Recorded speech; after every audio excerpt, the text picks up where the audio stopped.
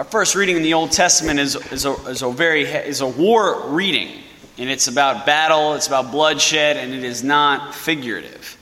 And very often, whenever I was reading the Old Testament before I went to seminary, these passages would often perplex me in light of the New Testament. The New Testament is love thy enemies, be merciful, be caring, be generous, be giving. And then here you have in the Old Testament Joshua waging war with Amalek, about to lop off his head. Like, what gives? What's the parallel here? It wasn't until I did a little bit of research in seminary that I learned that the war that we're looking at, this holy war between Joshua and the Amalekites, was actually sanctioned by God. It's one of the few wars, actually arguably the only war ever really sanctioned by God, only offensive war sanctioned by God. If we read why it was sanctioned by God, it wasn't because the Israelites were more righteous than the Amalekites. No, the reason why this was sanctioned by God was because the Amalekites were part of a larger group of people generally called the Canaanites. And the Canaanites were guilty of offending the Lord by sacrificing their children. They were guilty of child sacrifice. And so because of that, the Lord gave the Israelites permission to take them out and to take their land, because they committed the gravest and darkest of crimes.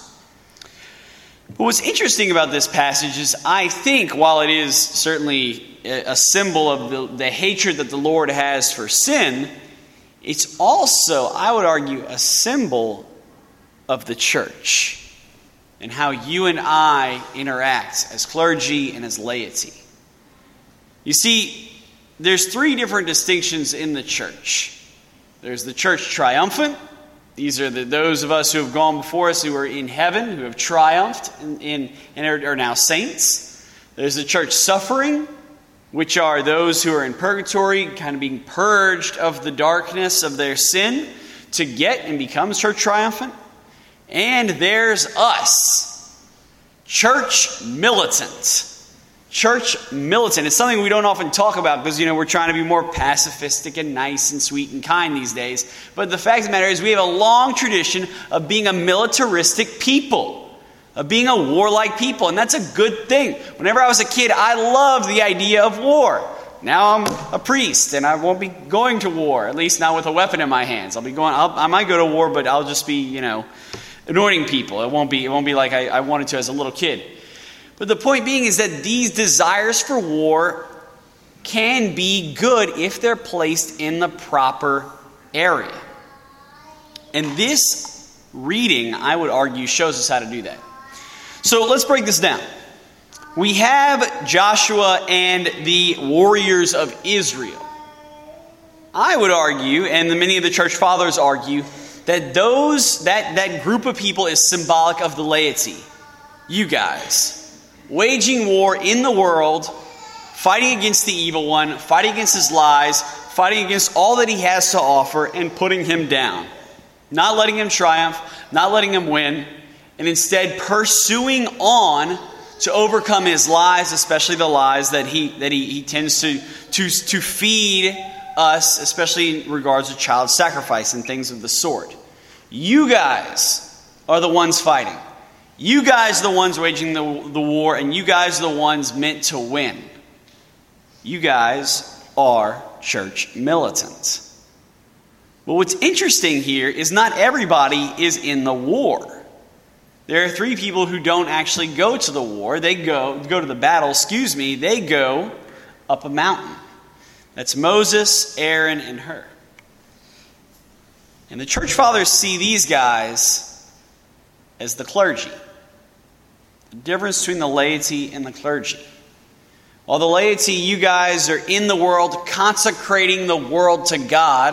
That's what the Second Vatican Council said the laity is here meant to do, to consecrate the world to God, a beautiful vocation.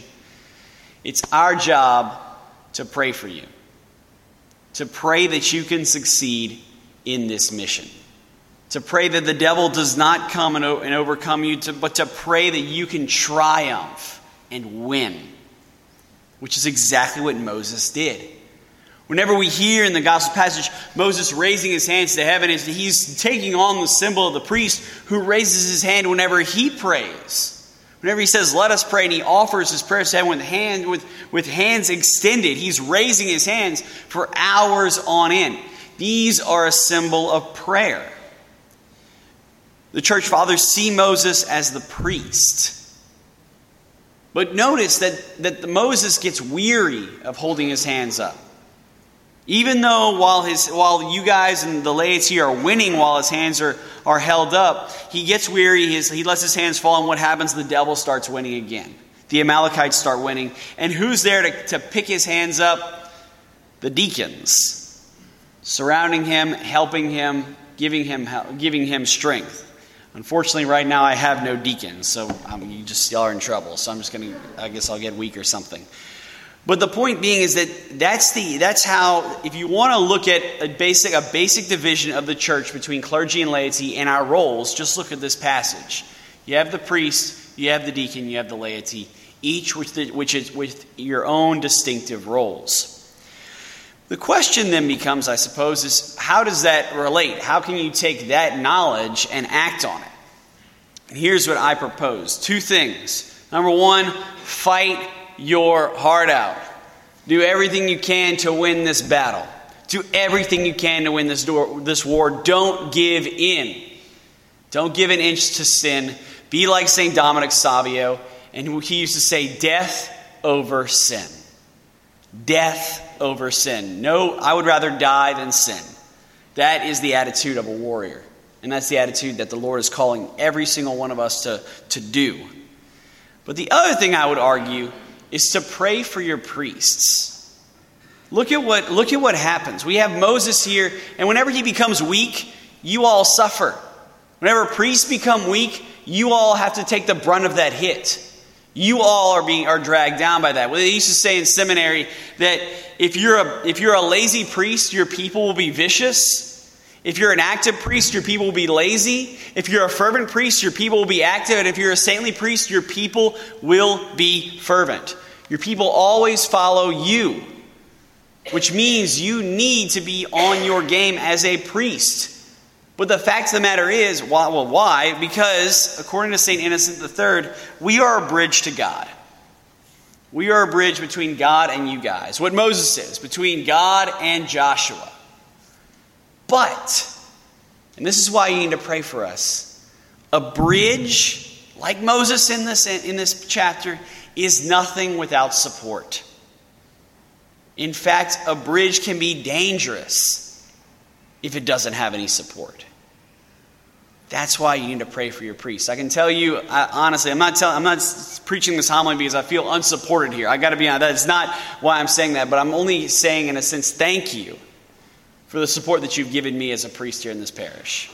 I can't imagine being anywhere else. It's been wonderful. It's been a blast. It's been very, very helpful to me as a priest. But I want to encourage you guys to continue this path, to continue to pour support upon your priests, and to continue to fight the good fight, knowing that you're at war. And if you lose, there are going to be some deadly consequences. But if you win by praying for your priests, you, like Joshua, will succeed. And we all will join our friends as church triumphant. Amen.